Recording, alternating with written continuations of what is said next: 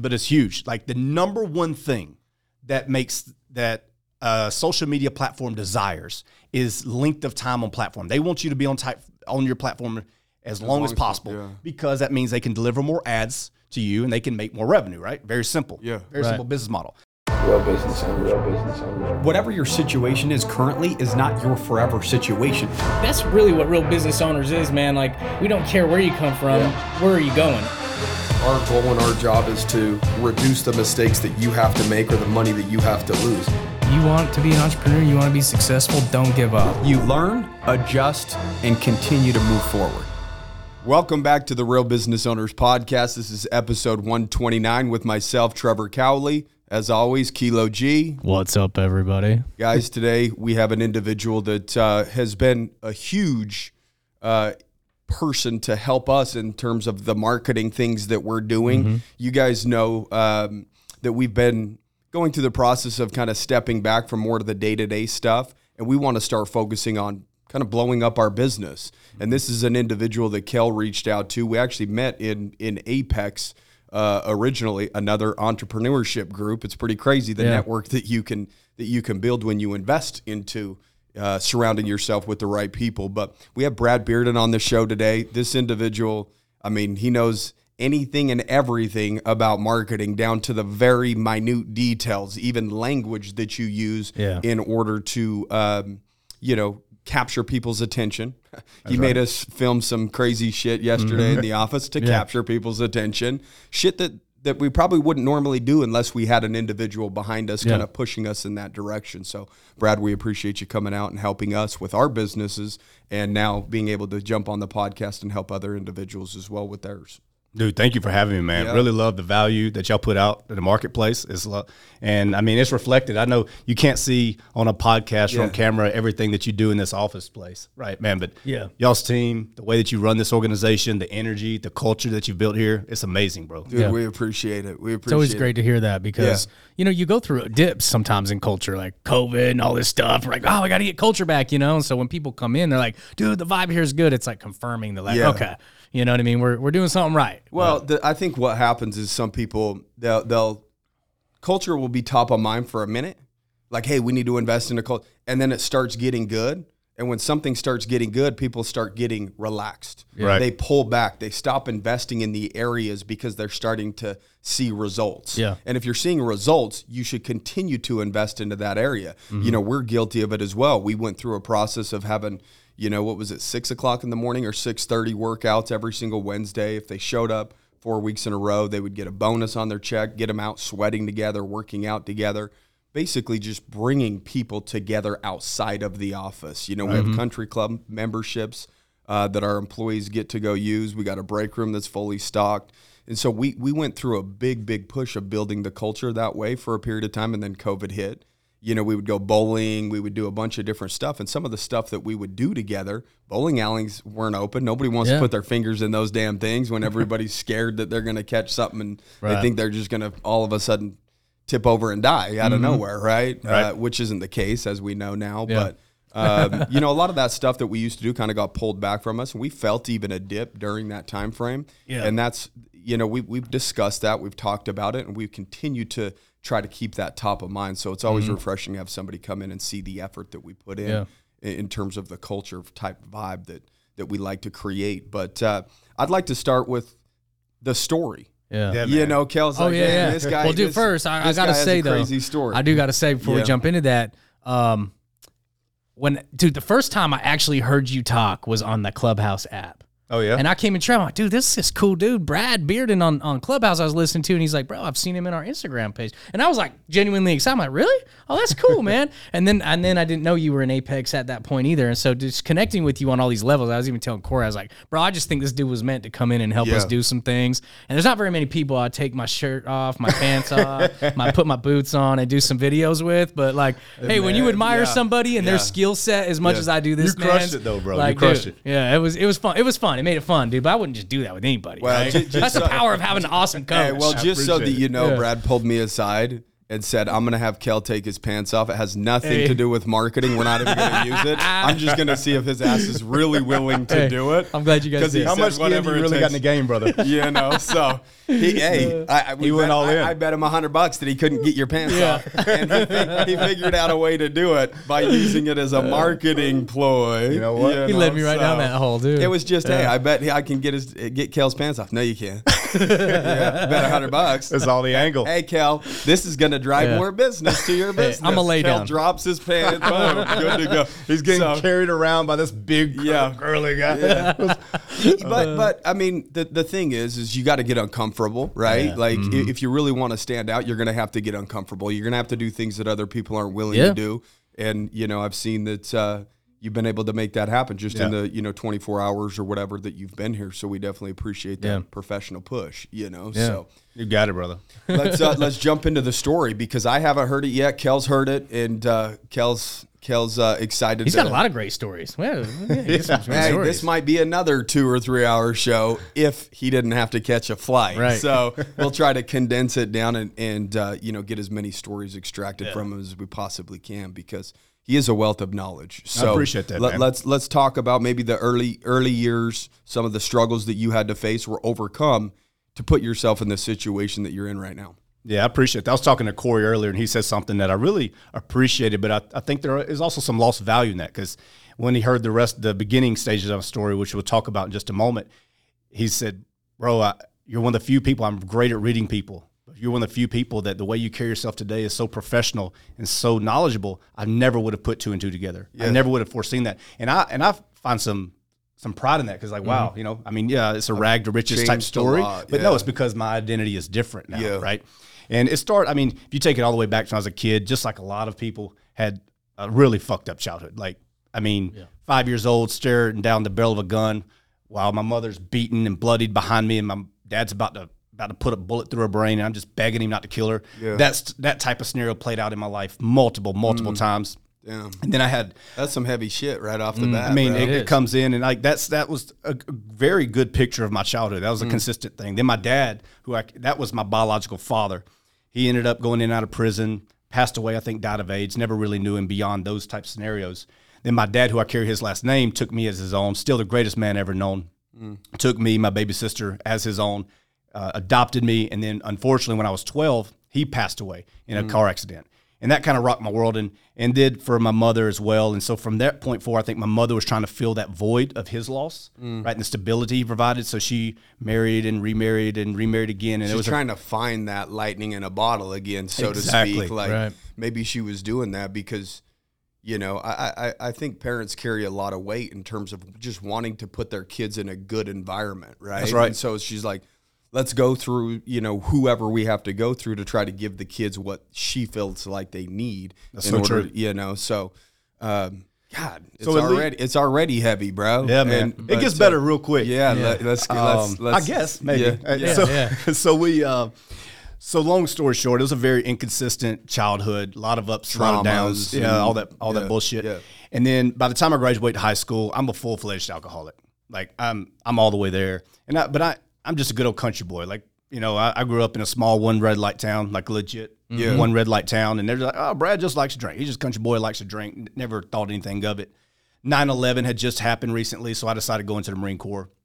I go there, and now I've got a head this big, right? You can't tell me shit. I'm a United States Marine, dumb as a rock, right? Bullheaded, but full of ego, but you're wearing the outfit, right? I'm wearing the outfit, and I wasn't even a full-time Marine after I went through boot camp and all that stuff. I was in the reserves, so I'm back home. I'm like, I'm thinking I'm the guy, I'm the man now, and that really made my drinking even worse because who are you? Even if you thought I was drinking too much, I'm a United States Marine. Who are you to talk to me, right? I'm untouchable. Exactly. Yeah. Well, it gets out of hand, and I was about to deploy. It was a Saturday before I'm about to deploy to OIF, Operation Iraqi Freedom. And all that day we're going out. I was deploying on that coming Tuesday. And so that Saturday we are sitting there. So his phone was just ringing a little bit, so he had to take a peek at it. Make sure everything at home's good. Yeah, man, got to check on them kids. Yeah. But so that Tuesday I was deploying, and so that Saturday I'd been out on the lake drinking all day, just having a great time, drinking and fishing. And then Saturday night comes around, and we have this big party. I'm completely wasted. Yeah. Like wasted. Day drinking. And we go, Caught up to you. Yeah, exactly. So we run out of beer. It's like my last party before we go to Iraq. So I'm like, I'm going to let that happen. So You were going to blow it out that dump. my claim to fame, my first claim to fame, my unfortunate claim to fame comes right after. So I was like, all right, I'm going to go down to the grocery store. It's a local grocery store called Bruno's. All right. I go down there, drunk as shit. And I walk in the store, stumble in there, get 2 cases of Bud Light. And apparently I wrote a note, don't remember this. Didn't have any money. Walk up to the cash register, set 2 cases of Bud Light on the counter, and hand the lady a note that said, give me the money. Don't remember it. But nonetheless, the lady's like, are you serious? I was very polite. I said, yes, ma'am.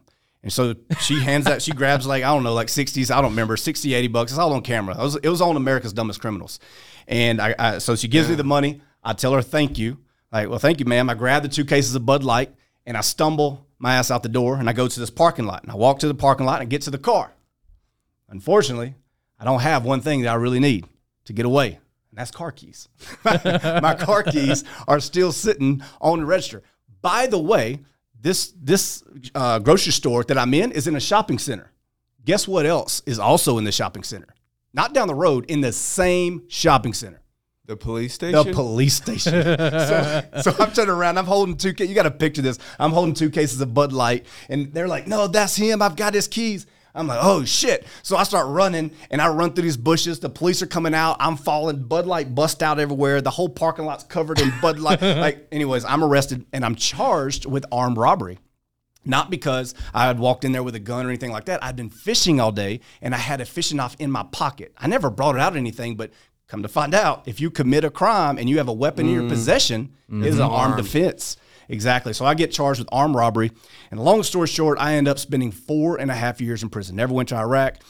Thankfully, I was a good Marine, and they could have destroyed me. And they looked out for me and gave me a general discharge under other than honorable conditions instead of a dishonorable discharge. So that was good. But I spent 4.5 years in prison. And that was a very, very unique time in my life. Dark time? Was it initially dark, but then you found, maybe some answers in there of what you wanted to do with your life? Did you ask yourself some of those tough questions and kind of I think recommit to a new life when you got out? Or not at first, and I was talking to Kale about this earlier. Mm-hmm. It's not a part of my life I'm ashamed of, but nor am I proud of it. For the first 2.5 years, you got to understand, I'm a 21-year-old white man going into penitentiary. I have no money, I have no family, I have no alliance. I'm just me. Yeah. Right. And the reality is I have 2 options. I can either become a homosexual or I can become very violent. And for the first time in my life, I decided I was going to stand for something. And not that I have all the love for anybody that chooses whatever lifestyle, but I wasn't going to have anything forced upon me. Yeah. And so I became a very violent individual. And I would say a worse person. I became a much worse person for the first 2.5 years. You were putting your armor on, bro. Yeah, for the environment, right? It was survival. That you didn't go serve in Iraq, no, but that's a war zone, right? Like you have to be mentally prepared and battle tested and mentally, physically, emotionally in order to survive in an environment like that, right? Yeah, and what it gave me was an opportunity to really create who I wanted to become, right? Because again, my family, when I got transferred from one prison to another, my family had no idea. No one kept up with me. I was kind of blackballed, right? And they were just let him go do his time. He'll get out, and there was even no expectation of when I got out, or it was just a detached family, right? Yeah. And so I had this blank slate. There's no expectations. I'm gonna make something of myself. I'm gonna recreate myself into who I want to become. Because up until that point, maybe because of my childhood, whatever, I had just been whatever I needed to be to suffice the moment. Right? That's all that I've been. I think there's a lot of people that go through life and that's all they are. They're a product of whatever they need to become to make the moment happen the way they, to just survive. Yeah. And so I just decided, after a couple of years, no, I want to be an honest man. I'm going to stand for something. Up until that point, I was dishonest. I mean, to the point to where, and I don't know why, I think it was just trying to get people to accept me or like me, but I was a guy that would lie to you. If you asked me if you've seen Batman Returns, and I'd never even heard of it, yeah, man, I saw that, and it was insignificant. It was insignificant, but I just wanted that acceptance by someone so bad, and I was just a dishonest individual, and so I chose. It sounds odd, but I chose no, I'm gonna tell the truth no matter what. Like that's a rock I'm going to stand upon. One of your values that you want to have. And so it gave me an opportunity to start creating that. It gave me also an opportunity to learn the power of listening, right? Because right there in that environment, you need to be very, very well alert and very well keen of what's going on around you. What are people's agendas? What are they trying to accomplish so that you can, you have to navigate it, right? Right. Absolutely. And the only way to navigate something is be aware. Exactly. Yeah. So I became very skilled in that, and I decided coming out, I wanted to become a personal trainer. So I did everything I could to really start studying that, to learning that. And this also, to paint the picture of the environment, this is, I think, a funny part of the story. It wasn't funny for me at the moment, but I got sent to the prisons are on a level of 1 to 6, right? 1 being like work release or something. 6 is maximum security, nothing but lifers. Well, I go to a level 4. And they have this entrance thing where they test you, just like the ASVAB for the military. They test you on your, language, math, and all these different social skills. And you take this little test. And I, compared to most people in the penitentiary, I had a lot higher scores. So like, hey, would you want to be a tutor? Well, this was like, I'm in prison. They don't have air conditioning. Like the only place that they have air conditioning is in the school area. So like, yeah, I can have AC. So I'm like, sure. Well, what they did not tell me is they did not need a tutor.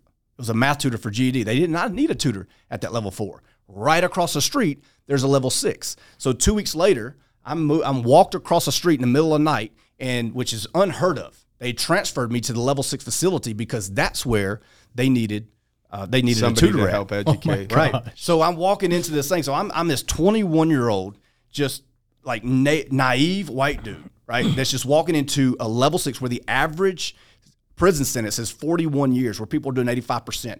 I mean, now the only good sides of that is they just assumed that I had the same sentence, right? That was the assumption because that's what everyone there was. So I had to grow up real quick. I had to create a persona. I had to decide what I was going to stand for and what I wasn't. And I had to be willing to die for that. Like, that's just the reality. Like, you have to make a decision. Whatever you say that you're going to stand for, well, be ready to give your life for that. So there's a certain amount of, I think, impact that has on my personality even to this day. But fast forward, I was actually supposed to be there for 5 years. About 6 months before I was scheduled to be released, by a miracle, I really don't understand to this day, I just get woken up. It was early in the morning. It's like 6 in the morning. They call me to the front. They're like, Bearden, you're being released. Like, what? Like, you're being released. And I'm in Decatur, Alabama at the time. And I literally broke down in tears. So I go back, I pack all my little stuff that I got, and I have nowhere to go. I have no family to come pick me up. I don't have it. So I literally had an officer from that camp drive me from Decatur, Alabama, an officer, down to Birmingham and drop me off downtown next to a halfway house. And I was homeless. I have nowhere to go. So I go in this halfway house, and they're like, well, we don't have it like any rooms, but we've got a cot over here in this like dormitory if you want to sleep there. Like, bet. Like, I need somewhere to sleep. Yeah. So then I have the challenge of like, I've decided I'm going to be a personal trainer. I've been studying and trying to do this. Well, I go out and I'm going and putting applications everywhere. Now, all I got is a high school education. I'm not certified as a personal trainer. I have none of that stuff going for me. But nonetheless, I'm out there and I'm filling out all these applications. But remember, I had made the decision I was never going to lie. I wasn't going to lie again. Right? So what does every application ask you? What does it ask?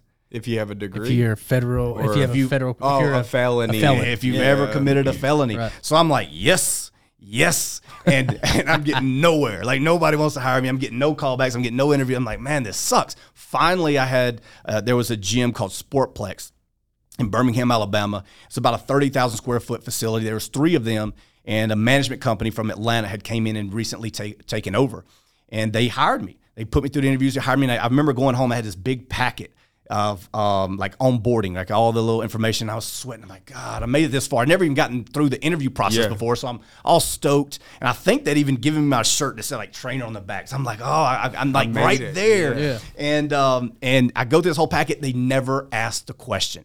To this day, I couldn't believe it. I was like, it just never asked if you ever been convicted of a crime. So I didn't have to answer. I'm like, bet, let's go. And it was just a 1099 job. So I was paid $12.50 per every 30-minute session that I was able to first sell for like $35-$40 and service. So it was like, I killed what I ate, and I wasn't eating a lot. But at that point in time, you got to think, man, 4.5 years, it's like, the way I describe it is like a pit bull being chained to a tree, and he's starving. He's got all these steaks sitting out in front of him, and finally somebody cuts that chain off. Like, I'm hungry. I'm going to eat. So I'm there. I mean, it was probably 60, 80, 100 hours a week, no nonstop. It didn't matter if nobody else was there. I was still there figuring out what do I got to do, learning, because I didn't have any sales training at this point, nothing. I'm just learning, figuring it out. First 2 months, I think I'd made $860, $840, $860 is what I'd made in my first 2 months of grinding it out. But I'd figured some shit out, right? I'd figured out, all right, how to sell, how to start these conversations, how to get people into a consultation, how to sell them a bigger package, how to service them quickly, and how to get referrals. I started figuring all this stuff out. Well, within 6 months, so 4 months after that, the management team from Atlanta had came in, and the fitness director, who had like a $40,000 a year salary plus commission of everything that was sold in the gym, fired him and gave me his job. I'm like, I made it. And then maybe 6 months after that, like I'm like, you got to think, I beat the odds. Yeah. 6 months after that, 6 to 8 months after that, I was promoted to regional fitness director with a six-figure salary, making $100,000 a year and commission bonuses for all 3 of the facilities. So now I'm like, dude, I'm here. Yeah. I beat the odds. I beat the system. I'm winning. Yeah. And so I do that for a couple of years. Everything's great. I get married. I just started, I decided I was going to start my own little personal training business. And if you know anything about that industry, like a lot of trainers will go out and they will go to little small mom and pop gyms and they'll subcontract, they'll pay $500,000 a month, and I'll just kind of build my own business there. Right. Started my own little first LLC, and I brought some clients that knew me from that other gym. And, so I'm kind of building my own little business. Well, then, like, at that point where I'm feeling like I've made it and everything's great, the whole bottom falls out again. So I go through a very contentious divorce. I have twin girls, Jaden Faith and Jordan Hope. And I've got 5 kids now. They're my world. Like, I'm just so enamored. I wanted to always, one of the biggest missions of life is being the dad I never had, right? And just being there in all aspects. So I'm all diving into that. I'm building my first little business. And then this divorce just financially devastates me. I'd built up my credit. I had an 805. I know for a fact, because right before this, I just bought a Tahoe at an 805 credit score. I had money in the bank. I had clients paying me. Everything was good. And then all this stuff happened. And because of that, I was financially devastated. I had all the bank accounts were drained. All the credit cards were maxed out by my ex-wife. And my credit score within 30, 60 days went from 805 to below a 500. I have no money, have no credit, move out the house, but I had full custody of my girls. Now think about this. I'm a first-time dad. I got 9-month-old twin girls that are eating every 3 hours, and I'm figuring all this out. I'm trying to grow a business. Well, I'm taking them to the gym with me, this gym that I'm subcontracting out of. And I'm sitting there trying to train clients. I got them in the office, and the owner comes to me after a couple of weeks. He's like, dude, I know you're going through a lot, but like, we can't do this. Like, you can't be having your kids. You got to have some family or somebody. I couldn't afford a babysitter. Couldn't afford daycare. Didn't have no family to watch them. So I was like, I didn't know what to do. So just like any great entrepreneur, now's the time to start my own fucking thing, right? I'm going to go get my own facility with no money, no credit, no cosign. I have none of this. So I legit, I'm on a mission. I'm going to commercial real estate agent after commercial real estate agent. I'm knocking on doors. I'm calling, and I'm just getting laughed at. I'm getting hung up on. I'm getting my number blocked. But I'm nonstop. I'm like, I'm going to find a way. Finally, this dude, I guess I'd called and left messages. I have no idea. He calls me back. The gentleman's name's Terry Ponder of Ponder Properties, Birmingham, Alabama. Older gentleman, probably in his 80s. He calls back. He's like, Mr. Bearden, I hear that you're trying to start a gym, or you're looking for a place to start a gym. I said, yes, sir, I am. He said, well, I've got a piece of property here in a real nice area in Hoover, Alabama. You want to take a look at it? I said, yes, sir, I sure would. So scheduled time, show up. Now, honestly, I almost didn't show up because I was like, man, I'm just going to break this. What's the point? Yeah. But I show up. He has not. It's only a little 1,200 square foot facility, but it was previously a personal training studio named Fitness Together that had been foreclosed upon. And if you know what that means they came in, they locked the doors. So there's like $30,000, $40,000 worth of equipment in there. So he hasn't even turned the lights on to show it to me. I was like, Mr. Ponder, I just want to be honest with you up front before I waste any more of your time. I don't have any money. I don't have any credit. I don't have anyone to co-sign for me. I don't have anything for a down payment. Any of the stuff that you're going to require, I don't have. But I have my word, and if you'll find a way to give me a shot, I will make this work. That was it. That was my whole sales pitch. And he just sat there. Like the light, we're sitting in the dark. And he's just looking at me. And he's like, well, son, I believe you. Well, good. That's a good first start. Person or so far. Like, thank God I'm not the only one that believes in me. Bro, thank you. That's exactly how I felt. So he's like, It's like winning the lottery again, you know? Dude, like, fuck. Yeah, the lottery comes next. So we're sitting there, and he says, "Hey, well, let's make certain that you like." He flips the light on. All his equipment's in there. It's just a 1,200 square foot facility with a little office in the back. That's all you need to start, though. Absolutely. Hell yeah. So it's sitting there, and I was like, "Yeah." He's like, "Well, we don't." He's like, "We just obviously manage the property. The owner of it lives in California. Let me reach out to him. I'll reach out to him today or tomorrow, and I'll get back to you." Very next day, he calls me and says, "Mr. Bearden, I got good news." I'm like, "What's that?" He's like, "We're going to give you the lease." And you've never heard of this. I promise you, I've never heard of this before. He said, "We're going to give you the lease. We're not going to require any credit check. We're not going to require any cosigner. We're not going to require any down payment, which is typically first and last. Yeah. We're not going to require any of that. And we're going to give you a 5-year lease. We're going to give you the first 3 months completely free. We're going to give you the second 3 months at half the rate. And if this is a part I've never heard of anyone doing, he said, if for any reason after 1 year you're not able to fulfill the financial obligations of this lease, we'll wash the lease with no penalties whatsoever." Like, Yeah. well, I've never heard of that. Sounds like Jesus. It sounds I like know. you Oh met no, it comes Jesus, better. This is where bro. Jesus shows up, man. Yeah. He says, "Oh, and by the way, you noticed there's a whole bunch of equipment in there, probably maybe $30,000 or $40,000 worth." I said, "Yes, sir." He's like, "Well, we'd like to sell it to you." I said, "Mr. Ponder, I need it, and I thank you." He said, "But when I tell you that I'm broke, like I'm broke. I don't have. I'll set up a payment plan with you of some sort, but I want it. I need it, but I don't have any." He said, "I think you can figure it out." I talked to the owner, and we're going to sell every single bit of that equipment to you for $1. $1. Like, I can come up with that. I got you, brother. Yeah. And so I had my chance, man. But I'd given this man my word. And so this is kind of where it all transitions to why we're here today. Is I'd given this man my word that I was going to make this work. I knew nothing about marketing and sales, nothing. So the only thing I could think of is like, all right, I need a website, right? Because that's cheap. People just call you or they show up. So I had this like $400 green 2001 Chevy Lumina. Windows didn't work. AC didn't work. Only one headlight worked. Like piece of crap that I would drive. I couldn't afford Wi-Fi, right? I couldn't afford internet access. I had this little laptop, probably cost $150, $200 at a pawn shop. And so I was like, I got to figure out how to build a website. So I would drive from where my little apartment was. Every single night, I'd put my girls to sleep, and I'd put their 2 bottles up. So if they woke up, their bottles would be right there, and they could just start sipping on the bottles and go back to sleep, right? And I'd pull up Done right? I've done that. This is a little dad Prop trick up with a there. little blanket underneath the bottle. Yeah. So I pull up to where the what do you call it? Where the little coffee is, the coffee part of Barnes and Noble. You know, where they sell coffee. So I pull up right there, a little cafe. I pull up to the closest I could to the cafe. They're closed, right? And I could connect to their Wi-Fi, steal their Wi-Fi. So I get there and I Googled all night long how to build a website, how to get #1 in Google, how to get #1 in YouTube, or how to get #1 in Bing and Yahoo and all these things. And it was trial and error. And I built this thing from the scratch by Google and YouTube trying to figure this shit out. And lo and behold, I figured it out. I built my website.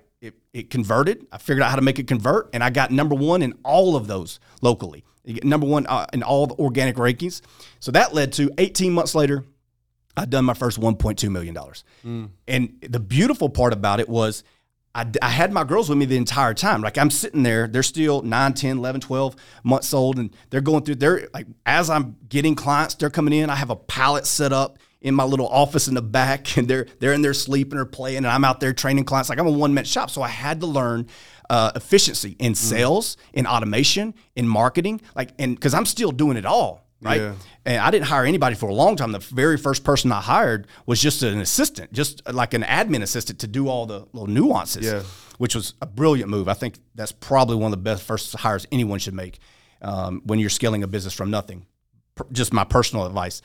But nonetheless, I get it. 18 months later, done 1.2, got another gym, a bigger gym, got another gym, kind of built that whole thing and found that like my passion, like I love fitness. For me, I love to work out. It feels good. It does. Yeah. I like being the fit dad. I like having energy that most dads don't. I like the confidence it gives me to walk into a room and to have conversations with anybody. I enjoy it. I don't necessarily enjoy it as much as an everyday business. What my passion was the marketing and sales and systematizing that. Finding I found my passion through all this. I've never had a dream of becoming an elite marketer. So that led to at first it was just other gyms reaching out to me like, hey, dude, can you help me? Because, I mean, there's people that are like, they had all the capital in the world and they're struggling to do $500,000 a year. And I'm over here fucking crushing it. Yeah. And dude, I'm talking about if you would have saw this gym, although it was a gym first, I don't know why they had carpet flooring. The first flooring I got was a piece at a time from horse stalls off Craigslist. So none of it matched. Like all the carpet floor, I mean, all the rubber flooring was mismatched. Like, it was a little gritty, bro. A little gritty. It was as gritty as it could be. But I mean, just to interrupt here real quick. I mean, if you guys notice a couple of things here so far that's happened is, one, when Brad actually went all in and committed, the universe conspired with him to help him find those individuals that would work with him to get to his goal. The guy probably had long hair, beard, and a cloak. Jesus came into his life and said, "Hey, we're going to give you this. This is what's going to happen." It's just funny when somebody goes all in without even having any answers, not knowing what the fuck, who's going to give them a chance. But once you fully commit to something, you'll start seeing things happen. But I think the universe, God, whatever, knows your level of commitment. Yeah. You might say verbally that you're committed or you're all in, but your actions may show something completely different. Right. That's true, though, man. You make enough phone calls, you power through enough rejection, and you keep going. Like, God's going to put Mr. Ponder in front of somebody. You know what I mean? Exactly. Your Mr. Ponder's out there once you go all in, right?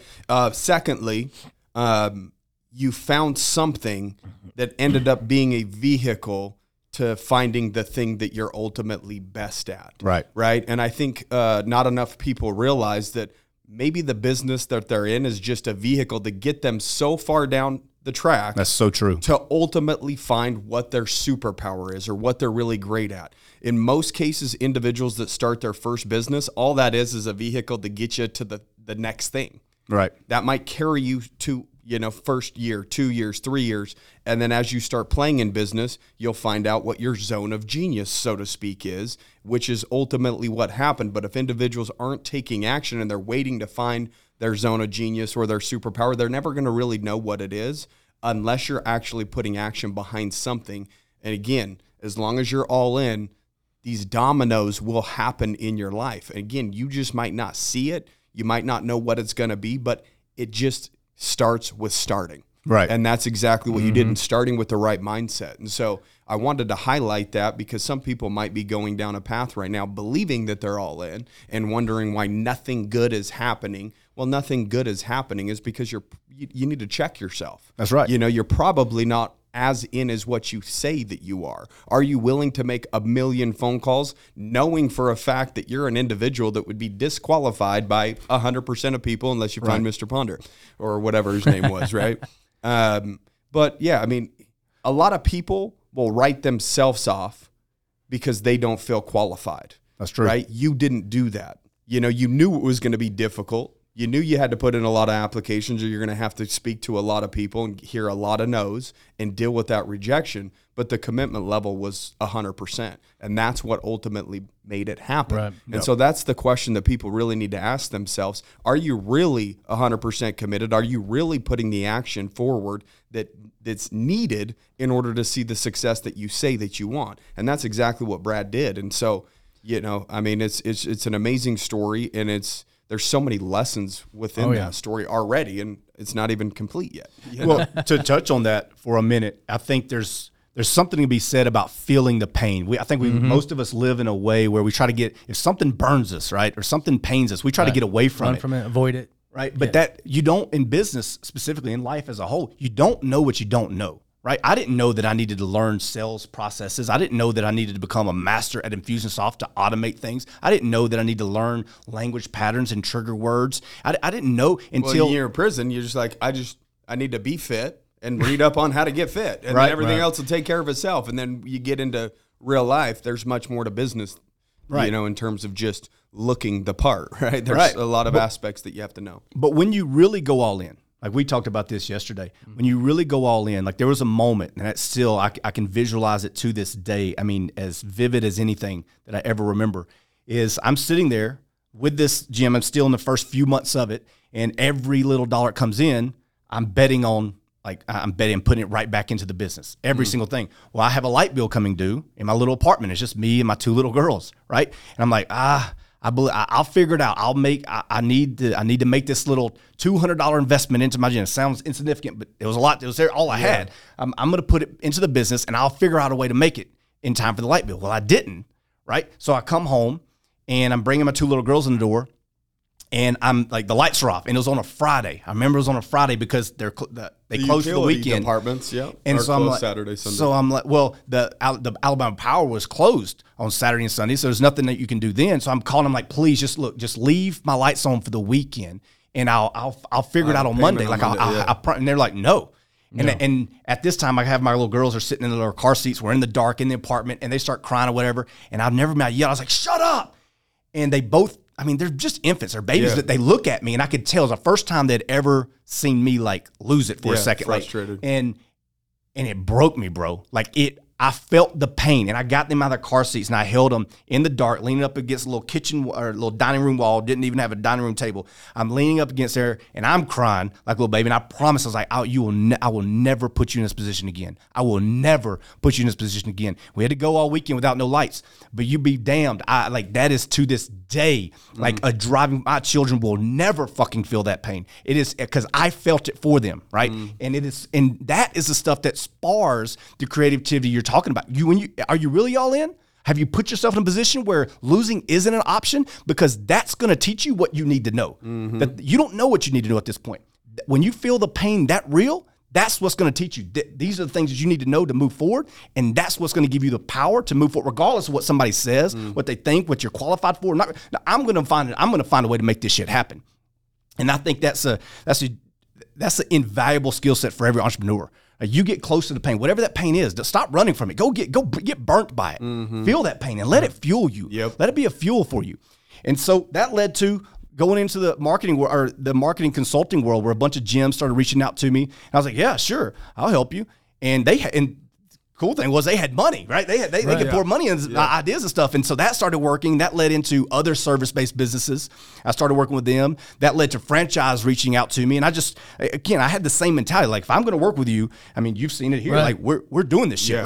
We've got deadlines. We've got timelines. We're going to do it the right way. We're going to do it this way. And we're going to do it now. And so I was that way. So these gyms started blowing up, these other businesses. Then I started working with a franchise. They blew up. And that was when I got the attention of Frank Kern, which is in the marketing world, is like the godfather. Yeah. So he reached out to me to do some consulting for him. So I did that for like 30 days. And he's like, dude, like, I want you to just work with me. Yeah. So I ended up exiting my gyms. We came up with an agreement, and I became his chief marketing officer for a couple of years. And that opened up tons of doors, tons of learning opportunities. We're working with clients in 44 different countries, and you're just getting to see all these different businesses. I'm able to use all this skill set to help all these businesses around the world. And that was an amazing time. And so worked with him up until his partnership with Grant Cardone.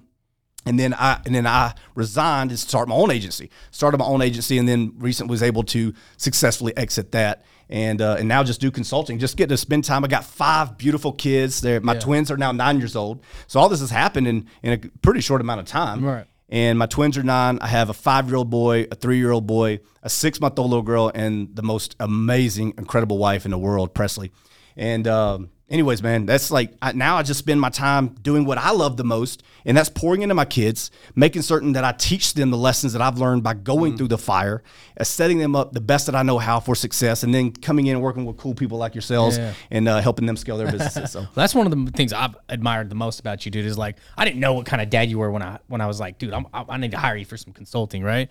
But after developing a relationship with you and paying more attention to your social media, you know, I'm like, dude, this is my kind of people, right? And I've even told my wife, man, I'm like, man, like, I gravitate to people like that, right? But when we were sitting in one of our consulting calls and you're like, hold on 1 second, my daughter's calling me, you know, and you're like, and then you talk to her and you get back on, you're like, sorry, man, when my baby's called, like, the world stops, right? Like, I got to find out, like, they're calling me for something and there's nothing more important than that. And I was like, but dude, I respect that. Like, a lot of people would run their business like, you know, like I've been guilty of, where I'm like, oh, babe, I'll call you right back. Or, you know, text my daughter like, hey, is it urgent? Like, let me call you right back. Like, you're like, no, man, like, I put that first. Right. And some people might be turned off by that, but I was like, dude, that actually just tells me more of the type of person that you are, right? So I think that's super admirable, man. And I love people that they are just true to what their priorities really are. I appreciate that, man. Yeah. No, yeah, I mean, you could tell by just, like Kel said, looking at your social media, you know, that your family's your world, and you do an amazing job at showing them that, right? Yeah. So they won't ever have to question that. Yeah. Right? Right. There's a lot of people that grow up in situations just like you did, or tough situations where maybe parents were absent because they're trying to put food on the table or whatever. But your intentions are with your family, that pulls people in because one, you're an example for other people. Like this guy's putting his family as a top priority, and then you just sharing your story, you could just tell that also is a big motivating driving factor of your success. Right. You know, if you didn't have those two little kids that depended on you, you could have easily quit and give up on yourself. I agree. But when you got those eyeballs staring at you, you know, that you could sleep with no lights or, you know, deal with no lights on at the house for a couple days or a week or two, and it's no big deal. But when you're providing for people, your children, it adds that initial that fire, that spark that somebody really needs. That I know that's when I started taking money, business, life seriously. Is when my wife called and said, "Hey, I'm pregnant," and my first response was, "Oh fuck," you know, I'm still. Do I change my number? No, I'm just joking. I'm still GTL, bro, Gym Tan Laundry. You know what I mean? I'm still trying to do the Jersey Shore shit. You know, but let's switch gears real quick. You know, to have somebody like you on the podcast and not ask a few questions, I think it would be a disservice. So, what are some of the things that you initially identify when you're working with somebody, consulting with them, marketing wise? You know, what are some of the common mistakes that you see individuals making in their marketing? Like, are they going a little too direct? Like, hey, I own an accounting firm, you should hire us. Like, just direct at it. Like, hey, you know, is that, you know, talk about that type of a process in terms of setting up a campaign, because I don't think people understand everything that goes into it. Right. Because when you start peeling back the layers behind the scenes and see all the writing on the walls and mapping it out, right? Because most people will just go to Facebook and kick up an ad and then just throw money at it, and then nothing some dumb happens. image or something, and we've thrown a lot of stuff at the wall and hope things stick as well in the past. And there's levels to it. We figured out some things that work, right? Yeah. But dude, there's a lot of boring industries out there. You know, wealth advisors, financial advisors, accountants, you know, all that shit, insurance agencies, and some of the non-sexy. And you do. You got to figure out how to stand out. And you know, I don't know. you just probably said have some nuggets, right? Yeah, you just said the very first thing in marketing. Most people, their marketing, they try to mix marketing and sales, and you need to understand those are two completely different ecosystems. Obviously, they complement each other. You have to have one to feed the other. It's the yin and yang, but it's not. Right, they're not the same thing. Yeah. Right, putting up a video for like a Facebook ad, and you're trying to sell your product in the video. You're fighting a losing battle. That's not the place or platform for that. It is like to get awareness. Yeah, well, to get more and create intrigue. So even in that side of things, let's go deep for a second. Okay. In any type of ad, like this is something that your people can take away right now. Any type of ad that you create, and if you have an agency that's doing it differently, fire them. Right, this is the way that it should be done. I don't give a shit who disagrees with me. The data proves me right. You have 4 different elements of any effective ad in the world. And that is first, like, let's just take a Facebook or Instagram ad for example, or YouTube or anything, LinkedIn, whatever. So your first is your image or your video. It serves one purpose only, right? And that is to be a pattern interrupt, to get someone's attention. The average American is presented with 800,000 pieces of media per day. Think about that. So how are you going to stand out? How are you going to get that person to stop? many? It doesn't matter how good your product is. It doesn't matter how good your service is, how good your sales system is. It doesn't matter how great your marketing is as a whole. If you can't get someone to stop and listen to you, it's all for naught. Like, it doesn't matter. Right. It's irrelevant. One thing that really you taught me that really helped me finally, like, oh shit, I get it, is that like Facebook and them, their apps are designed to scroll with your thumb because you can get through more advertising quicker, right? And so, like, literally, you're scrolling with your thumb to get through all this feed as fast as you can, and that's what they want. And so it's like you only have a fraction of a second to get someone to stop. Like, oh, I want to see that. Yeah. You know, and just you telling me that the science behind that is the thumb scroll for the fastest way to get marketing through people's eyeballs is what was like clicked to me. Like, holy shit, we really do only have a fraction of a second. Yeah, I mean, and if you look at all every social media, they scroll that way, and that's science has proven that's the fastest way to get through. Yeah. How do they generate revenue? By delivering as many ads as possible. Right, Yeah. That's what they charge for. Right. So they're wanting to get as many as possible. That is the fastest way. So you have to find a way to get someone to stop. That's what that image. The image doesn't need to sell your product or video. It's not there to sell your product or service. It's not there to do any other thing. That initial image, the very first thing that they see, has no other purpose than to serve as a pattern interrupt. It don't have to be related to your product or service at all. Nothing. It has one job and one job only. That's to get someone to stop. The second thing is the headline, right? And the headline, again, is not to sell your product. Like if your headlines of all of your advertisings out there is like, get 3 for $99 or what, like, no, it is to create intrigue. It is to generate curiosity. Right, that is it, because you're talking milliseconds of decisions that are being made in the human brain, right? So you want them to stop. The next thing, their eye tracking software, we're just talking about this, proves that the next place that they're typically going to go is to the headline. So because it's like, oh, this is like, think about the psychology of a human. Oh, this is odd. They're stopping at the image or video. They look at the headline. What is it about? Now you need to create intrigue, generate curiosity. When you do that effectively, what do? They go to the copy to read about whatever it is that you have or you're offering. Again, the copy, and maybe it's a script of the video, isn't to sell your product. It is to do one thing. The copy on the ad or the copy in the VSL or whatever it is to sell the click. The click to get them off platform and into your sales funnel, right? Now your sales page, its job is to sell your product. Gotcha. So marketing, the biggest mistake people make in marketing is they're trying to condense those two things into one singular platform. Whereas number one, they have two completely different jobs. Yes, they complement each other. They're the yin and yang that make the whole world work. But even in this marketing field itself, there's 4 different elements. You have the pattern interrupt, you have the headline to generate curiosity, and you have the copy in order to sell the click. Now, the fourth one is the one that I think most people overlook, and I generally think is probably the most powerful. And that is the comment section of any advertisement that you do online, right? And people are like, what? What do you mean the comment section? Well, here's the reality is you can do all those first 3 things amazingly well. And if you don't pay attention and come across as a human in your comment sections, not as a corporate, not, replying as this almost corporate, like sophisticated, a bot. Like, yeah, hi, how are you? Yeah, Brad? that bunch of bullshit. Thanks for inquiring. People, I don't care what you're selling. If it's a $10 or $100,000 ticket, people still buy from people. And they want to know that you're someone that they can relate to and they can trust. Well, what happens, I'll give you a prime example. What happens if you go to Amazon right now? What's the last thing you bought on Amazon? I don't buy it on Amazon. His wife does, though. Yeah, I'm a bad example. Like, I get crap for not having Amazon accounts. I don't buy have shit Venmo. on there all the time, I don't do man. any of that Okay. stuff. I don't, yeah. What about you, Kim? What's the last? Me and my wife just ordered silverware. All right, so if you go on Amazon, you look for silverware, right? You're going to have, and you have this specific set that you want. I promise you there's multiple sellers of that silverware on there. Now, which one are you going to buy from? One that has the best reviews and the best comments. You're going to click, because they all have the same product, same price point. They've generated your curiosity. You click on them. Which one are you actually going to give your money to? You're going to go to the review section and see who has bought from this person before. How have they interacted? What was their experience? That's what the fucking comment section is on every single one of your advertisements. People that were almost sold on the click.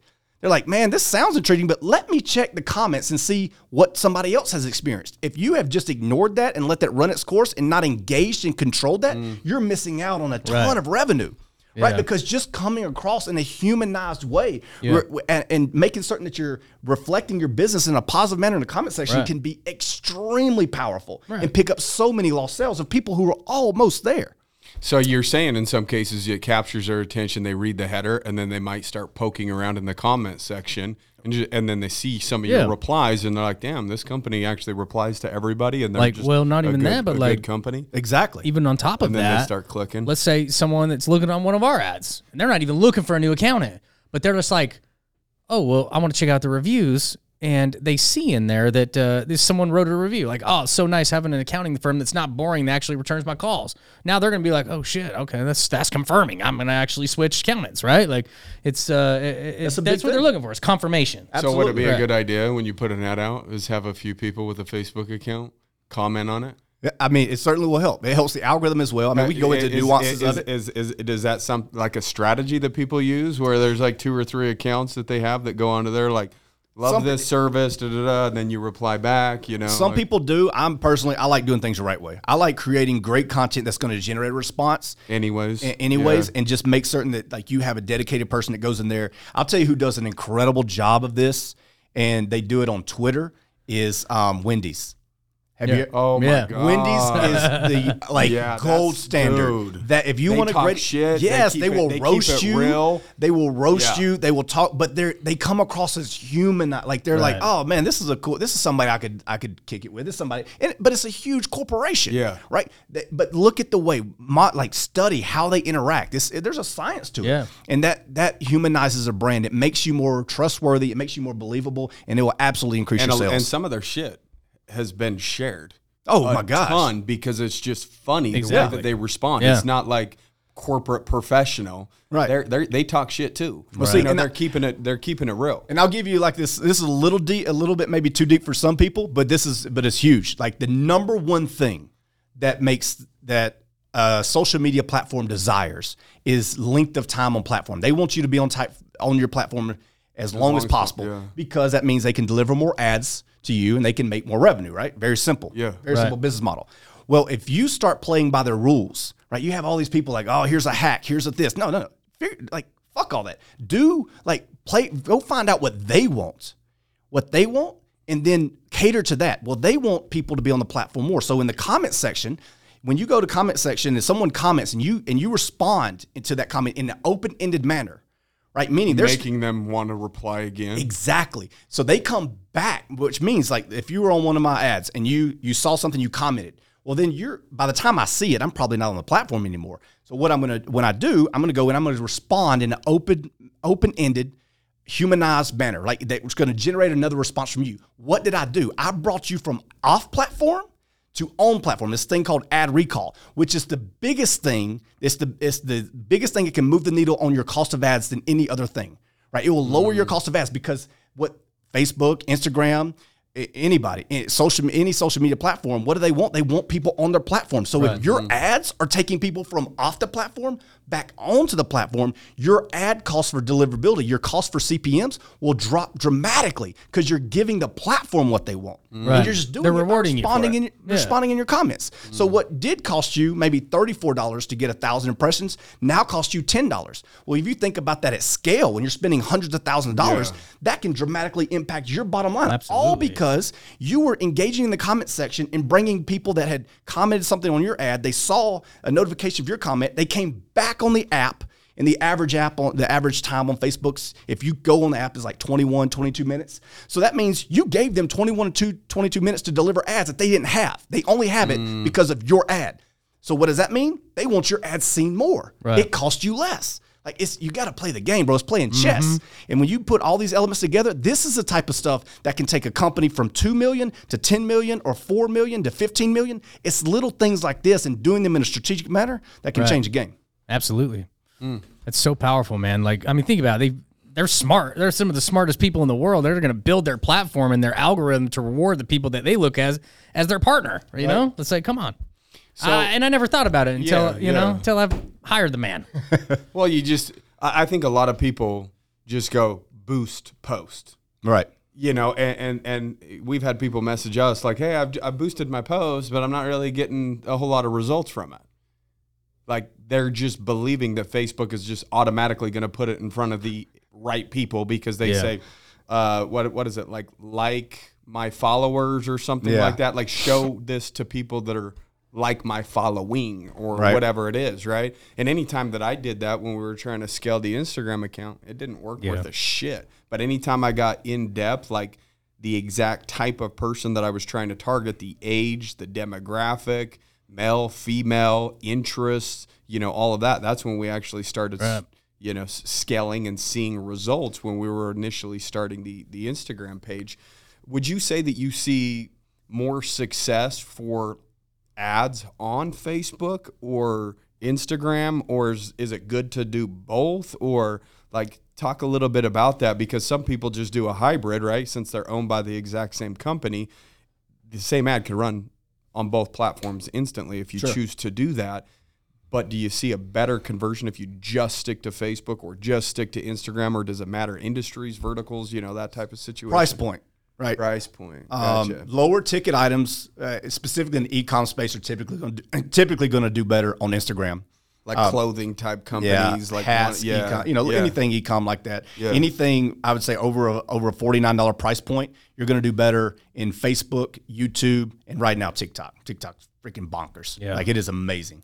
I need to get up to date on that. I'm telling you, it is. If you are ignoring TikTok right now, you're losing money. Like it is an incredible asset. And that, if I could just give you frame or something to think about, I think one of the most powerful things a business owner who's a mature business owner who's looking to really scale, the way that you need to think about marketing assets is just that, as an asset, right? You don't have to have 1,000 ads to scale your business. You just need 2 or 3, maybe 4, but they need to be done with the thought and the effort that I just described, right? And you put all of that in there, they can run for years. Yeah. I can show you case study after case study after case study of these ads that work for years at an incredible profit. You don't need thousands of variations. You just need to treat it as an asset, which means you're not just clicking a button and putting posts. Like this, y'all got this huge, beautiful, like, I don't know what, 10, 15,000 square foot office space here. Like you wouldn't just be like, I'm going to click a button and whatever they give me. No, you're going to put time. Look at all the time you put into the artwork, the offices, it's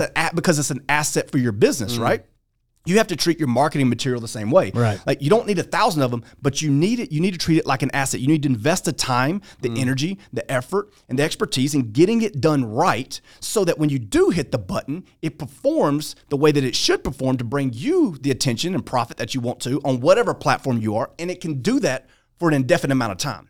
Like that's really the game, is treating it like an asset and not just like, this thing I'm going to do. So if you're not investing into, the time, effort, utilizing information to your advantage, and you're just hitting boost post, that can't be an asset because you're not spending time or money. That's right. Really, to have your video or your ad perform. You're just posting something and hope that you win the lottery. Yeah, that's it. Another thing I took away from that is when you said a mature business owner that's going to treat it as an asset, is you've got to get rid of your prejudgments. Like, we haven't really jumped into TikTok because we're like, it's a kid's freaking platform, but we've never actually dove into the data to see from a mature business owner standpoint of like, okay, well, what is the average time people spend on the platform? And like, what is the real demographics? And is my target audience there? And it is, as I've been jiving into, I'm like, oh my gosh, man, there's financial guys on there doing tax tips getting hundreds of thousands of views. Right. But we're like, we didn't want to jump on the goofy little TikTok kids dancing app, right? But it's not just that, right? And so we never really dove into it. And so when you said a mature business owner, it's like, that's part of that. You got to be mature enough to be like, let me look at the data before I make a prejudgment. That's true. Very true. So you talked about, having 3 or 4 ads that could have just run for years, right? We found that to be true on 60-day credit repair. Right. So, and again, some of them don't work out. Right. You'll record some and it's terrible. Yeah. Right. It cost you, $15 a lead on this one, but this ad's $5 a lead or whatever it is. Right. And the data will give you the information, whether it's garbage or not. Right. That's right. Because it'll tell you what you're spending per lead. And obviously the lower one's the better one. But at the same time, I think people need to also keep in mind, not every lead is equal at the same time. So we've also made the mistake of seeing an ad that's the cheapest, but does it convert? Right. Or are we just really pulling in just cheap garbage leads? That's true. Is it better to spend $15 a lead and get quality to where we can convert? So there's all of these metrics that you kind of have to keep an eye on, because a cheap lead doesn't mean it's the best lead. Well, it goes back to what you said earlier, the yin and yang. Now, they're not, this marketing and sales are not the same thing, but they absolutely feed off each other, and you have to look at the entire ecosystem just for that, because maybe you're getting leads here for $5, but they're converting for a product. Maybe you're getting this, it is converting, but it's converting for an average order value of $2,000. Over here, you're getting leads for $45. However, it's converting for a product for $20,000, right? Well, I would just rather continue to pour more into this $45 lead. But that's because I have a full picture of the ecosystem. And then it's not, we're also not talking about just the first sale. Again, for business owners, like the fortune, I know you've said this before, and it's so true. The fortune is in the follow-up. If you're trying to live and breathe off the first transaction, you're running the rat race, man. Get out of that. It's the second, third, fourth, fifth sale. The second dollar is always cheaper than the first, right? That you can make from someone. So you have to structure your business to where, man, the first transaction, I'm just at best, I'm just trying to break even. Maybe in some cases, it's a lost leader. Maybe it is. It very well could be. Because if I have my back end and I have an entire view of the ecosystem and I have marketing, internal marketing now, set up for the people who've already paid to be my customer for something, I don't care if they've just swiped a card to give me $1. Yeah. That's a transaction. Like they've taken their credit card out and done a transaction with me. Okay, there's a lot of value in there. Hell yeah, I'm going to sell that person till I'm blue in the face from now until kingdom come, right? And if you look at that, also from what you said, you look at the lead cost. Well, maybe this lead over here over 30 days or 60 days only brings about this much revenue. But if you're properly tracking the sales process, maybe over 2 years, this lead over here that costs a little bit more is bringing you exponentially more through a 2-year life cycle. Right? It's all taking all those things into account to make data-driven decisions. So you said that a second ago, and I think for me personally, the best thing that I ever did, and I was forced to do this because of the situation that I learned all this in, was to take my ego completely out of the picture. Right? No matter what you thought was I didn't give a shit. Data. I'm looking at data. I think this ad sucks. I think the copy sucks. I think the data says it works. The data is giving me this result. Put everything behind that. Dude, we've seen 100%. That too.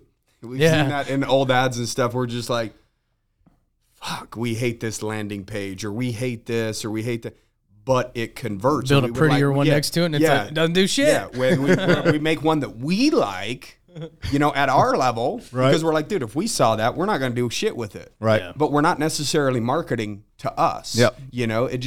Again, people need to keep all of this top of mind. Just because you like it doesn't mean the market won't like it. Just because you think it looks like shit doesn't mean you shouldn't run a test on it. That's true. Again, let the data tell you if it's good or not. You don't decide whether it's good or not. Bro, it's so true. Let the consumer tell you, because in some cases we've even been told, like in some cases, shittier sites, landing pages or whatever, convert better. I would say 8 out of 10 times they do. Like versus this over the top, beautiful. You spend all this money making it look like the most professional corporate company in the entire world. In their eyes, maybe it seems like it's too big of a company to do business. I don't know what the science is behind the psychology of it, but God, we had some landing pages that me and Kel absolutely hated that we wanted to redo. And we'd talk to people that were in marketing. Hey, should we do? And they would look at our cost per lead and they're like, it converts at 20%? They're like, dude, just run with it. Who gives a shit what you feel about it? If it's working, it's working, right? Because we always wanted to try to tweak and change it, make it a little bit better, and maybe get the conversions to 25% or whatever. Would you say that that's something that you see as well, is sometimes people rest a little too much when they find something that's working and they stop tweaking and trying to make it better and bring down the cost? Or if it's just working, don't touch it? Let's tie this into the name of the podcast. I think a real business owner, right? A real business owner is self-aware enough to know when their ego is driving decisions. And a lot of the times when you want the big, beautiful website and you want all the aesthetics and you want all the pretty things and the bells and whistles and the apps and the shit that's not going to drive revenue, or there's no data that says that it will.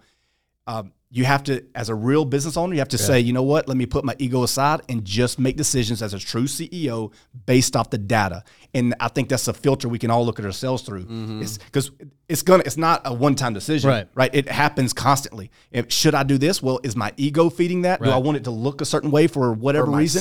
For friends or family, just care about my image. I'm doing so great. Or am I just making decisions based off what's best for the health and growth of the company? Period. Yeah. And if we can discipline ourselves to evaluate everything through that filter, we are a real business owner, and you're gonna scale a whole lot faster than the business owner down the street who's made a little bit of money, has a little bit extra to spend. Now they want to make everything big and beautiful. It's the one that is able to discipline themselves to make that decision based off data, even if they disagree with it, but the data shows otherwise. Especially if they disagree with it. Yeah, check their ego and run with the data. 100%. Let me ask you this: in terms of individuals hiring SEO companies, because that falls under marketing, right? Sure. We don't really like it because we've tried it, but I'd love to hear your take on SEO. I mean, I think the issue that we had is, we're more nationwide, right? And so it's a little bit harder to get a presence SEO wise when you're doing business in pretty much all 50 states, right? Sure. Versus maybe a mom and pop shop that only has presence in a small town. Maybe that small town will be easy to game the SEO. Talk about maybe, one, your belief in SEO. Is it still work? Is it still relevant? And secondly, in what cases does it work best and what cases won't it work best? How do you Yeah. not get screwed? Yeah. How do you not get screwed? Because we've spent money on several SEO and it just never really seems to pan out. And Yeah. it's always when we actually spend money on ads that it works better rather than paying somebody to do, some whatever they're doing behind the scenes to get certain amount of links, backlinks to our site, whatever. We don't understand it. We just Well, let me say this. I do believe there's value in SEO. okay. I do believe it is only for a specific segment of business owners. And I think that means you have to have a very, you have to be comfortable with a long runway. Yeah. Right. You're not looking for a direct response sale today and you're comfortable floating that financially.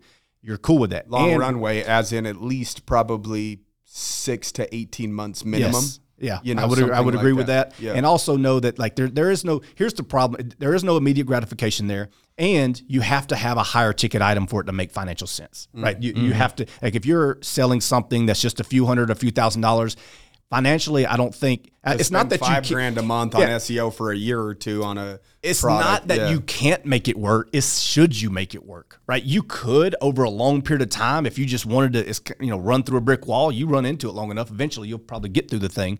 But should you, right? Well, you could just buy a fucking missile and shoot the wall down and walk through the thing. So there's a time and place for it. I do believe, now this is where I do believe SEO in the world of YouTube is extremely powerful right now, and you should put some effort and energy into that. Like YouTube is just over the past 3 to 6 months has made tremendous strides in the quality conversions that it's providing its advertisers. I think YouTube is making a big comeback, if you will. Because of the threat of TikTok, that's got a lot of people's attention in the world of social media. Yeah. And a lot of people are trying to hey, TikTok's getting too big, too fast, too efficient. Their user base is matured. They're spending money. Their ad platform is by far the best native ad platform I've ever seen in my life anywhere. And that's got the attention.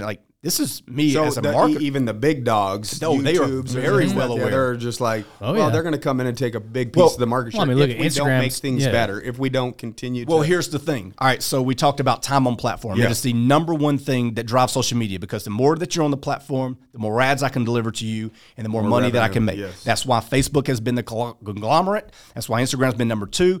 Facebook has, for the past decade, held it because every other social media platform is 6 to 7, maybe 8 minutes of average user time. Facebook's always been around 20 to 23, somewhere in that range, right? So they've been light Double or years, triple the amount light of years ahead of time, everything. yeah. That's why Snapchat can never make money, right? They still don't make money, a profit, because you're not on the platform long enough for them to deliver ads to make a profit. They never will be profitable. However, TikTok comes along. Now remember what I just told you. Average is 6 to 8. Facebook's over here killing the marketplace at 21 to 23 minutes for the past decade per user session. Guess what TikTok's is right now and has been for the past year? I won't say because you already told me. 30 minutes? 51 minutes. That's not just 51 minutes that you're on their platform. That's time that you're not spending on Facebook, that you're not spending on Instagram, that you're not spending on LinkedIn. They are killing the market right now, and they have all of them shaking in their boots. It's not my opinion. That's just data. Yeah. People are getting on there and they're staying on there and they are hooked. And their platform for ads is insanely good. So now you have YouTube we got to do something. Facebook, and if you notice, Facebook is pushing inside Reels is an Instagram thing. If you go on your Facebook platform now, you'll see Reels. Yeah. Why? Because Facebook is we got to catch up. We got to get Instagram Reels to catch up with TikTok. Those little minor bits. I'm telling you, that is what the reason they're doing that is because of what TikTok's doing to the marketplace right now. It is phenomenal. To me, I'm just enamored by it. It's amazing when any company comes across and here's the gold standard, and nobody's even close to it. Facebook's crushing it, 21, 23 minutes. No one's even close. And you have TikTok show up fuck that. Hold my beer. Watch this. 51 minutes. And it's amazing. Anyways, so that's why you see a lot. I do think there's a lot of effort and energy and value can be found in doing SEO properly for YouTube and even TikTok. There's things that you can do there. TikTok is still being figured out because it's still a growing native platform. But yeah, I think it's there. Is it cheap? Cheap? Is it Yes, che- is by like, far. like because like early Facebook days. Cheap. Yeah, exactly. Right. So I mean, when we were running campaigns 2009, 2010, with a business funding company, they were cheap. Mm-hmm. They were, and then 5 years into it, 6 Google years was into killing it, us, and then we're like, started Facebook's literally gold. going from like $8 to $12 a lead to 50 to 100 because bigger companies started playing in the business funding space, and so that's when we switched gears and just focused completely on credit repair. But it's the same thing on Facebook. Early days, shit was super cheap, and again, it just continues to increase right over time because now they have a large market share and they can continue to bump prices in order to get in front of people. And the more companies that are marketing on there in your industry, it's going to drive the price up. Right. So individuals right now that are in business, they should be focusing on TikTok and trying to, find that lightning in a bottle. And I believe it's a great testing ground because the organic reach there is astronomical. Yeah. Like you can have 0 followers and go put up there, and TikTok does what no other platform does. They're going to show it to at least 100 to 1,000 people to get their reaction. Well, dude, the year. So like I've been on TikTok for 6 months now, and they have your following, right? But then they have your page, which is all that stuff, right? And that's actually where I've preferred to spend my time. I don't want, even the people I'm like, oh, I actually like them, I follow them. I never go over there. I always stay on the your page. Right. I want to see all the new stuff. That's like an explore page almost. Yes, but you're exactly. You get on there and you'll spend most of your time because the algorithm knows what you want more than you do. Exactly. It's powerful. It's genius. But here's also something, just taking us back to marketing. Right, we've spent a lot of time over the past few days talking about this. The key to effective marketing, right, is we talked about the elements, but what if I could simplify it all? It is to be entertaining.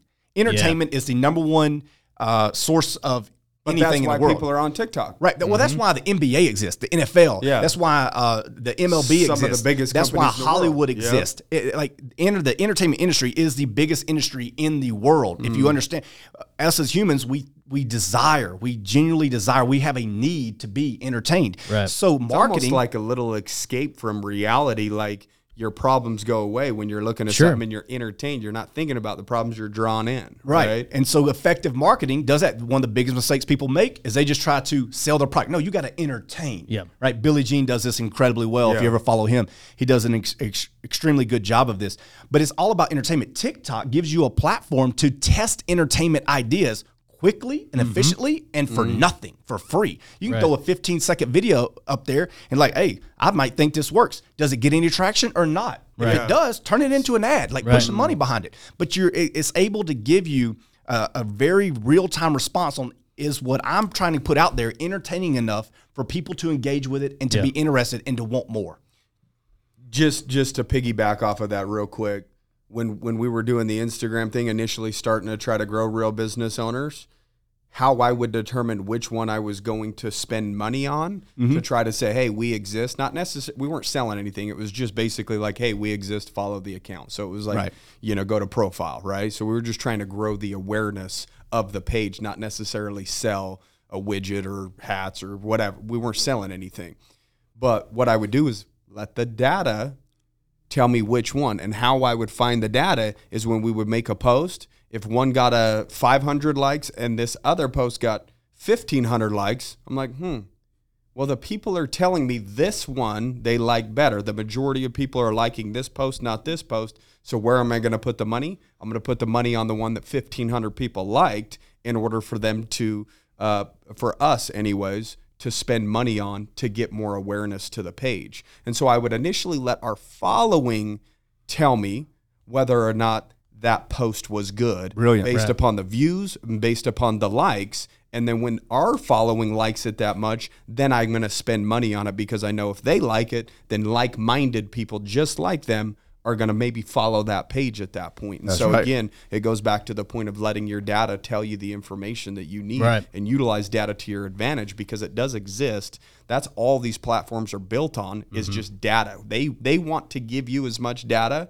in order for you to market to your direct customer or the individual because they want your ad dollars. That's right. Right. Ad and dollars, so they want you bringing people back on the platform we talked about. All of it. All of that, So just to kind of wrap things up a little bit, what advice would you give to, let's say, a 1 to 5 year entrepreneur that might be struggling at this point in time? Because there's a lot of people that are struggling. They don't have Especially some things with figured marketing. out. Yeah, marketing mainly. I say businesses only have one problem, and it's leads. You're either not getting enough or you've got too much. It never really just comes in at a perfect trickle exactly how you could grow. Like when you first start out, you're like, I need customers, I need leads, I need to, and that's your problem. And then when you get the marketing figured out, you can turn it up and you can generate too many leads, right? And then now you've got to build your back end or fulfillment to be able to satisfy that volume, right? And so what's one piece of advice that you'd give a young entrepreneur, whether it's a marketing or just mindset or whatever it is, because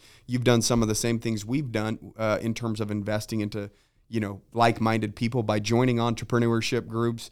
You started working for Frank Kern. You wanted to put yourself in environments where you were around people that were doing bigger shit than you, that you absorb good information from, that helped turn you into the individual that you are today. So what's a gem that you could give these youngsters that might be struggling right now? Well, I'll leave you with this, and it's one that can serve you in many aspects of your business, right?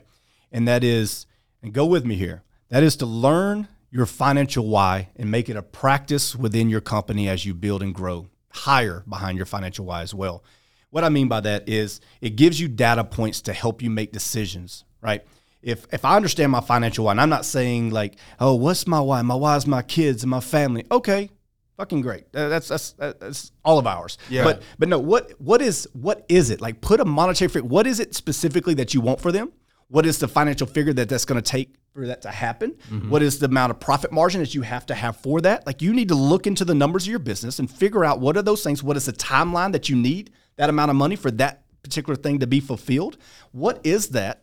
What is the financial why? And then back down into what do you need each and every month, each and every quarter, in order for that to take place. Now, every single month and every single quarter, your game plan is very specific, and it's tied to the things that you value the most. If I want to take my children, like we're going to Hawaii for New Year, Christmas and New Year's this year, and it's to take my family they're bougie now. I got some bougie kids now. It's a financial, but I have to know. They don't got to worry about the lights no more. No, they're good. Worried about which island they go into. Look, my daughter, one of my 9-year-olds in equestrian, she was in love with this horse $400,000. Yeah. Come on, man. but bougie, right? Yeah. But hey, I love it because their happiness is what brings me happiness. But you have to identify what it specifically is. Do you want a dream home? When do you want it? How much does it cost? How much do you need for the down payment? After that down payment, what is the mortgage going to cost you? What do you actually need? What is the financial figure that you need for your financial why?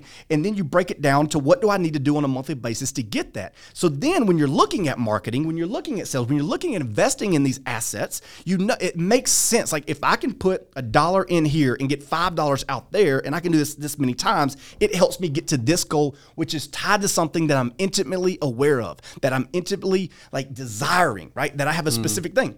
Now, practices on yourself is step one. Mm-hmm. Where it gets really, really good is when you start hiring and managing like this. Right? Meaning when you bring somebody in the interview process and you think that you might hire them, go through that same process with them.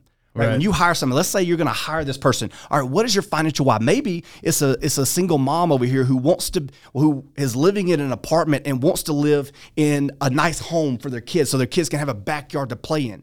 Right? Okay. Well, you want to move there when? In the next 6 months? Yes. Okay. Well, let's talk about your financial picture right now. How much does it cost for you to get the down payment for that? What are you going to need for that home in that neighborhood? Let's look it up. Let's go on Zillow right now and figure that out. Okay. So you're going to need this for a down payment. How much do you have now? I have nothing. Okay. So we need to have this amount for a nest egg and this amount for a down payment. All right, what's the difference between the mortgage and your current rent? What is that? All right, and then what are the other expenses? Let's lay that out. Okay, so you want to do this in 6 months or 1 year time? Okay, great. So that's what you need. So that means you need to make, and here's your other expenses throughout your household for you to take care of your kids and take care of your family. And so this is what you need to make each month to do this. If you hire salespeople and commission, this is fucking brilliant. And you say, all right, so here's what you need to make each month in order to get to this thing. Now, number one, you are creating a comp plan not around your business, not around your desire. You're designing a comp plan for their desires, the things that matter most to them. I promise you, nobody else has done that for them. There's going to be an affinity and attachment to you because remember, this is happening in the interview process. They're like, oh my God, these people care more than anything. So and here's the beautiful part about it is you're going to be able to hold them accountable to a standard that they set, right? That matters to them. So if 1 month they're not living up to expectations and they're not hitting their goals that hey, your actions don't match. You don't the have to goals tell that we them they're off pace because they already know. No, but you have that conversation with them like, hey, John, we're not on track right now, and this is really going to affect you being able to buy that home in that neighborhood in 5 more months. So what do we need to? What can I do to support you to get you back on track so that we can that conversation is completely different than, damn it, John, why didn't you hit your goal this week? Right. You know, that is a completely different conversation and a completely different culture, right? That you're able to. Additionally, I'll throw this last thing out there. When you manage this way, you hire and you manage this way, guess what you end up doing? Paying employees less, because we, as CEOs, we're all financially driven to a degree, and we assume that most people are as well, and they'll even tell you they are. Right. The reality is that same person that you hire through that conversation, you may have had in your mind that you're going to pay them $80,000 a year, but when they break it down for them to hit their goals and even exceed their goals, they only need a $60,000 a year comp plan. So it actually it will 100% of the time if you manage this way, because it will save you money on payroll, any business's greatest expense, right. But your employees will be happier, more effective, and more motivated than ever before. Because they have a clear path. That's right. They're showing up for something that matters to them. Exactly. Right. And if individuals don't have a clear path, then they don't know what they're working for. They're just working to, make ends meet, put food on the table, and then they never really excel because they have no reason to, because they're always just going to keep a roof over their head, put food on the table. That's right. So in some cases, what you're saying is help them build their own personal vision of what they want, and then hold them accountable to what they want. And you'll see establishes huge a shit ton of loyalty too, right? Yeah, absolutely. Without a doubt. You can have a head hunter come in when you have somebody in that type of environment, and that's how their comp plan, and that's how you manage and hold accountable. You can have a head hunter come in and say, I'm going to pay you $20,000 more. Promise you it won't phase them at all, because you're just talking numbers to them. What the discussion that you're having with them is real emotion, exactly, goals, things that are meaningful to them. Money has no meaning unless you have something behind it, like the dream house, right, or whatever. That's the reason why people tie meaning to money, is because it's not the money, it's what they can get with the money. Right. And if you don't understand and help them understand what they're trying to accomplish in life, what the money can do for them, then they're not going to be motivated by it. That's true. We've actually been really good at this, but it wasn't our strategy. We weren't strategic about it, right? And I think that hearing you talk about it, it's like, man, it's so smart to make all this stuff about the strategy first before you get tactical with it. But man, we just care about our people. So we're like, man, we're paying stuff off for them, giving them advances so they can fix their credit, helping them buy their first home. Like, dude, all these things, like we've done it so many times, and those are the people who are still here today. Yeah. That's right. You know what I mean? And so that's why I brought up the loyalty part. Down payments on houses. But to make it like part of your strategy, like you said, ooh, so powerful. Yeah, so, no doubt. I am worried though. About because you got to get to the airport. They don't have a restaurant there, so I want to get them some food. No, or something you're good. On the way there, I was just going to ask. Yeah, I know. We're wrapping up. How do people connect with you if they want to reach out, touch base with you, or maybe have an interest in potentially working with you? Yeah, absolutely. Instagram or Facebook. Just hit me a DM. Facebook, Instagram. Most of my posts nowadays are just about family. Yes. But if you have a question in marketing or sales or anything I can do to help, man, I genuinely believe in the giving back thing. I genuinely find value and happiness. Serving. Yeah, I do. And at the end of the day, I mean, you've been in the game long enough. If you, he's Mr. What was the guy's name? What? Poyer. Now you're wearing the other guy's shoes that gave you the rent for free. Yeah. Ponder. Yeah, he's right. Mr. Ponder now for some of you guys. Right. He'll give you a couple nuggets, maybe in the DM if you reach out to him, and he's just there to serve. He's a good man. Yeah. If you're trying to obviously take your business to the next level, there's only one way to do it, and it's investing into your marketing, invest into the message that you're putting out. Well, time's valuable too, so don't be like one of those. Don't be one of the. You know who you are. When you take advantage a little bit. He's being giving with his time, but don't take advantage of it at the exact same time. So what's your Instagram handle? _Brad_Bearden. Okay. Brad Bearden. Again, we'll have that in the show notes down in the bio so that you guys can connect with him.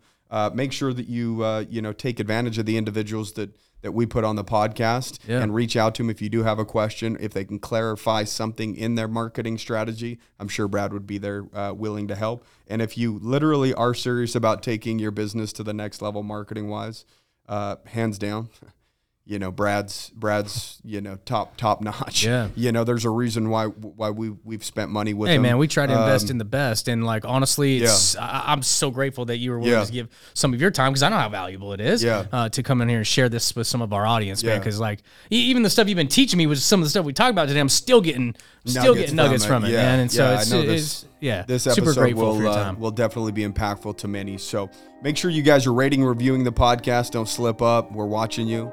We'll come after you. We'll find out where you live. If you're taking advantage of the podcast in getting value, but not, dropping a review. So share it with friends, family that could benefit from it. And other than that, guys, kick ass. Take care. Have a good day.